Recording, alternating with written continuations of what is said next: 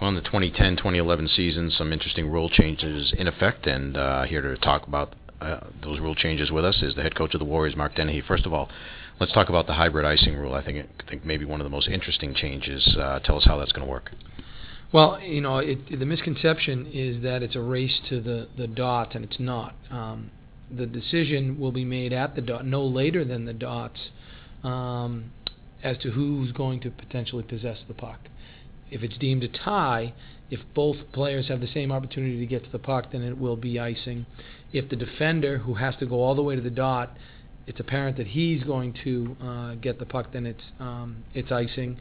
If it's apparent that the offensive player is going to get possession of the puck, then they can waive it at any time.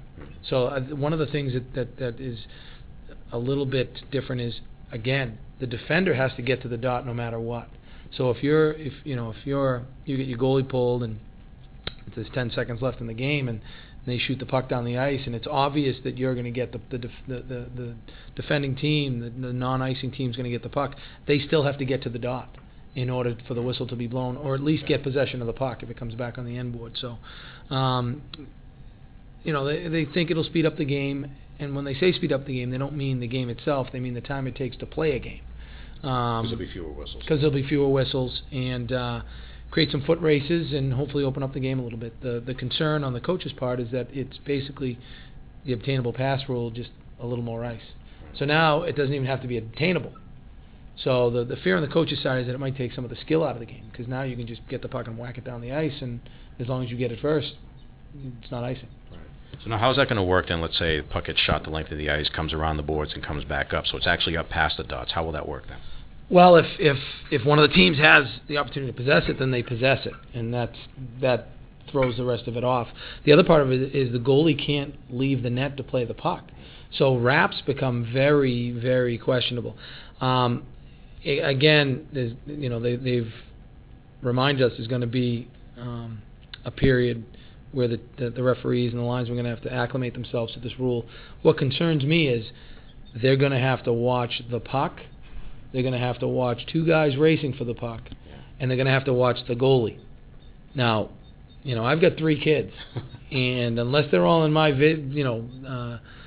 direct vision, I'm going to have a tough time keeping track of all those 3 things. And I think that's where it might get interesting. I think we've got to take some blame too, because what happens is they make these rules and then all the coaches try to figure out ways to exploit them to their own benefit. So it'll be interesting to see how many wraps, and how the linesmen and referees handle the calls. But the good news is we've got the best refs and linesmen in college hockey. So if any league is going to be able to handle it, we will. You mentioned the aspect of the rule regarding the goaltender. If the goaltender leaves the crease, then icing is supposed to be waived off. So what are you telling your goaltenders now on how to deal with that rule change? Well, you know what? Anybody that wants to play in pro hockey, they've got the trapezoid anyways. So that somewhat limits their ability to play the puck. They're going to have to make quick judgments. No different. They're really, we don't want our goalies out of the net too much. You can set the puck up for the defenseman. If you either think that the other team's going to get it, and you can stop and set it up, and you can make that judgment in a quick amount of time, then go ahead, go try to set that thing up. But other than that, stay in the net.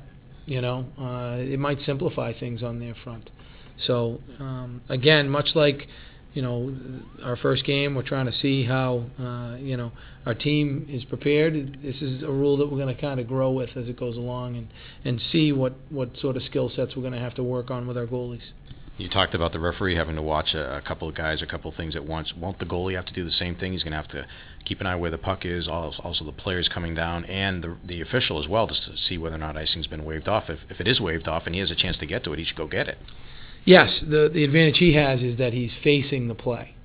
So unlike the referee that might have to pivot and look forward and backwards, he's going to have the play directly in front of him. Right. So yes, at the end of the day, when goalies get in trouble, they're wishy-washy about their decision-making, or they get the puck and they're wishy-washy. Make strong plays, make quick decisions. That's what we tell our goalies all the time. And so along those lines, the decisions may be different, but the same standard holds true. Make your decisions quick, making plays strong and quick. Another rule change, contact to the head, trying to crack down, I guess, on some of those hits to the head that were more, I guess, the intentional variety. The referee will have the opportunity to assess the major penalty disqualification if he thinks that the foul is flagrant enough. How do you see this rule working out? I don't know. Hey, at the end of the day, if the objective is to protect the student athletes from injury, you hope it has that effect. Nobody wants to see anybody get hurt out there. What you also don't want is, you don't want to change the game so significantly that it becomes no check. Again, I have confidence in our officials. From what I understand, they don't want to use the word intent, but targeting of the head. If you hit the guy on the shoulders and you run up to the head just based on the laws of physics, then that's not viewed, or not supposed to be viewed, as targeting the head. What you don't want is a penalty for too good a hit. Again, the student athlete's safety is first and foremost in everybody's minds, but after that, you want these guys to be able to play hockey. Another interesting change, the hand pass rule would be waived off now if either it wasn't deliberate or the team doesn't gain an advantage. Do you like that change? I think this game is hard enough to referee and do the lines on. I think that when you give, when you take away the black and white of did it touch his glove or not touch his glove, and then you make it and you add intent to it and interpretation, I just think you're making the referees and linesmen their job harder. I know that we've got the NCAA has a well distributed committee. Frankie Cole and his staff do a great job, as does Ty Halpin.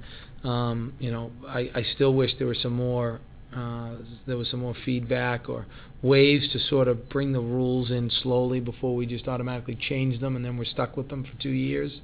I understand why it is the way it is, but I don't know if it's the perfect system. The delayed penalties now will be enforced even if a goal is scored. We were just talking about this before we turned the mic on, but apparently not in the case of a major penalty. But do you like that change as well? I do. I think it kind of makes sense. A team can pull their goalie at any given point. Not just when the other team has a delayed penalty. And so if they score, why should that negate? Why should that negate the power play? Them pulling their goalie has nothing to do with whether there's a delayed penalty or not.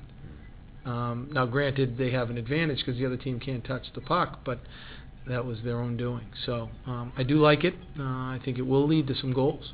I do. And I'll tell you right now, it's something we're going to work on. Another change, if the puck's shot out of play, now in the defensive zone, team will not be allowed to change. Seems to be going in this direction of more, when a team was trying to gain advantages in the defensive zone, looks like they're trying to take away some of those advantages, and that's one of those plays. I think there's probably a rule that follows up a rule. So you have a situation where now when you ice the puck, you can't change your forwards. You can't change your forward skaters. Okay, so off the next face-off, what do you want to do? You want to get a whistle so you can get those guys off. I think what they found was a lot of times the puck was being shot out of the rink, and it was very hard to decide whether it was a delay of the game penalty. So this takes that play, if you will, out of the repertoire. And here's a change that I think makes an awful lot of sense. If the puck is shot out of play and it goes off the post, the draw stays in the zone. It just seems to make sense. It does, yeah, common sense, So, yeah, I think that's a good rule as well. So, we're not going to throw the baby out with the bathwater. There's some rules in there that we really like and others that, we're going to have to wait and see. And we've got them for 2 years regardless, so we're going to have to make adjustments either way. How much time do you end up having to spend each season or this season if more changes have gone in effect than usual to get your players to understand them and also know how they should deal with the changes? I'll tell you, 3 years ago, I didn't realize what tough shape our game was in. It seems like the last 2 years, two rule change, there's been some pretty dramatic changes to our game. Quite a bit actually. I wasn't in favor of the not being able to change after icing rule. I was worried about the student athlete's safety and having tired guys out there, and it really hasn't. I thought it's worked out pretty well. So I'm confident and I guess hopeful, it's probably the better word, that these other rule changes will have that similar effect. Have we missed anything? I don't think so. I can call timeouts now on defensive zone face-offs if I feel, late in the game, if I feel like I've got tired guys out there, and I can change my guys. So whatever team calls the timeout can change their players, which Tom Cronin, who's a referee in our league, I thought that was a rule to begin with, and I tried it down in Providence, and he set me straight. So I think he's referring to this as the Mark Dennehy rule, but I had nothing to do with it, but I'm glad it's in effect. Would that make you more likely to try to keep your timeout to the end of the game? It's funny. Darren Yopik and I used to kid around. They don't carry over, so what are we saving them for, really?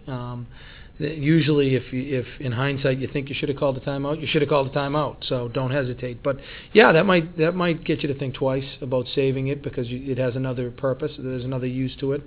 And I'm kind of making mental notes as we're talking here before the game, so I don't screw any of these up. There's also one that at the end of the period, the home team has to stay at their bench, so the away team can go. Those are things that I think you'll probably, hopefully, not lose track of early on, but once you get used to doing it, you'll be used to doing it, and you'll go from there. I think those are the only two that I may not have remembered, but again, it's an area that I need to brush up on every year. Is the rules and making sure I understand them, and I know it's been told to me that Coach Parker is one of the best. I mean, he knows that rule book inside and out, and just like golf, it's there for your advantage. So it's something I should probably devour. Just a general question, then, I guess, as we wrap this up here. What sort of, input do the coaches have with the Rules Committee and trying to make changes? I know there was the controversy over the summer with the icing rule and shorthanded icing rule and so on, but what sort of input do you guys have? Obviously, coaches are control freaks, so they'd like to have more than we do. But I think it's also evidenced that by the sort of fallout from the one rule that was looked to be coming our way, which was the not being able to ice the puck shorthanded. There was sort of an uproar there, and that rule was not put in. So I guess the answer is probably we have as much as we need. I know we'll have Tim Whitehead on the Rules Committee, representing all the Division I coaches. Tim is someone that has always solicited people's suggestions and advice. So I think we're in good shape there. And we've got these rules for the next 2 years, so there's really not much we can do with them. There's really not much the committee can do until next year, except for monitor what's in and what's out. The obtainable pass rule didn't last long.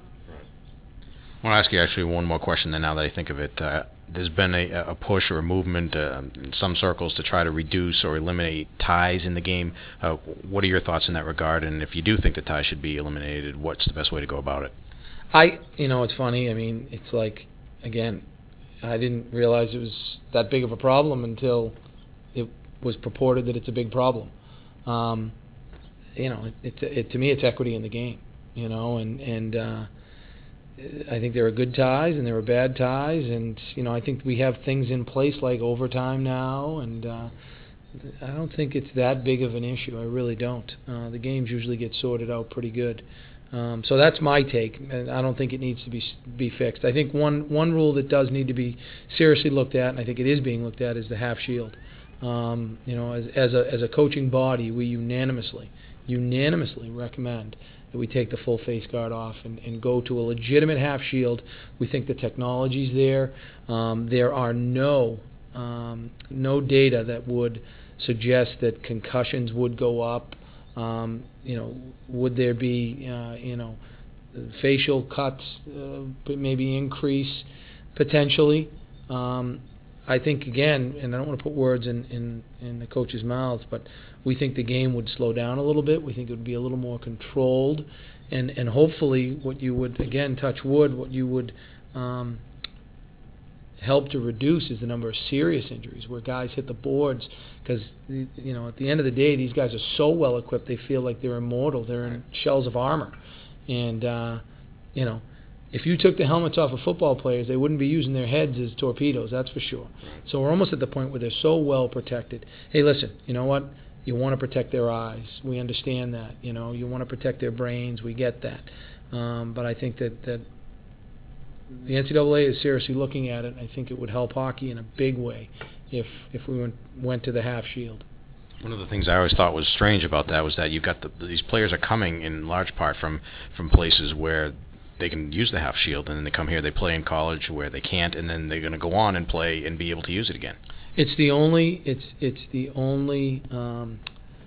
environment in that age group that requires it.